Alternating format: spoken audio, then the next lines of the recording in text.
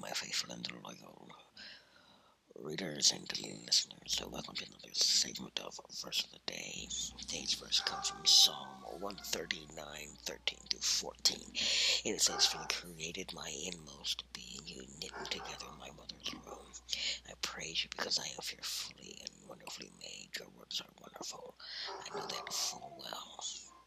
David wrote these words to remind himself and to remind others of this unending truth.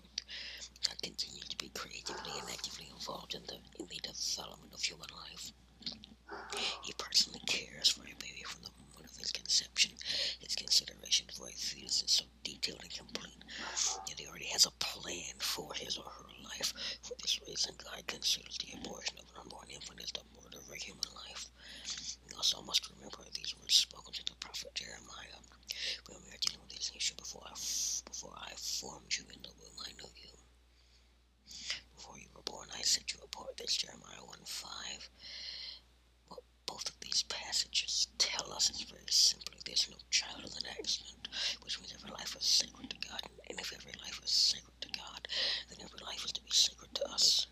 Since every life is sacred, then taking of a life is going to be the last resort. This principle not only applies to the issue of abortion, but it applies to the criminal code as well. Because if you don't view all life as being sacred, your first instinct when something doesn't go your way is to lash out in violence and anger. The reason for this is because to lash out in violence in our mind is the quickest and easiest way to put an end to the problem.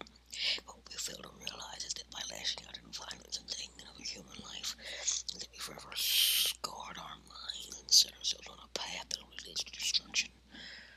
The point here is this: whether you are pro-choice or pro-life, the taking of a life is to be the last resort and not the first resort. Today's Bible readings are Genesis chapter 32, verse 13 through Genesis chapter 34, verse 31, Matthew 11, 7 through 30, Psalm 14, 1 through 7, and Proverbs 3, 19 through 20.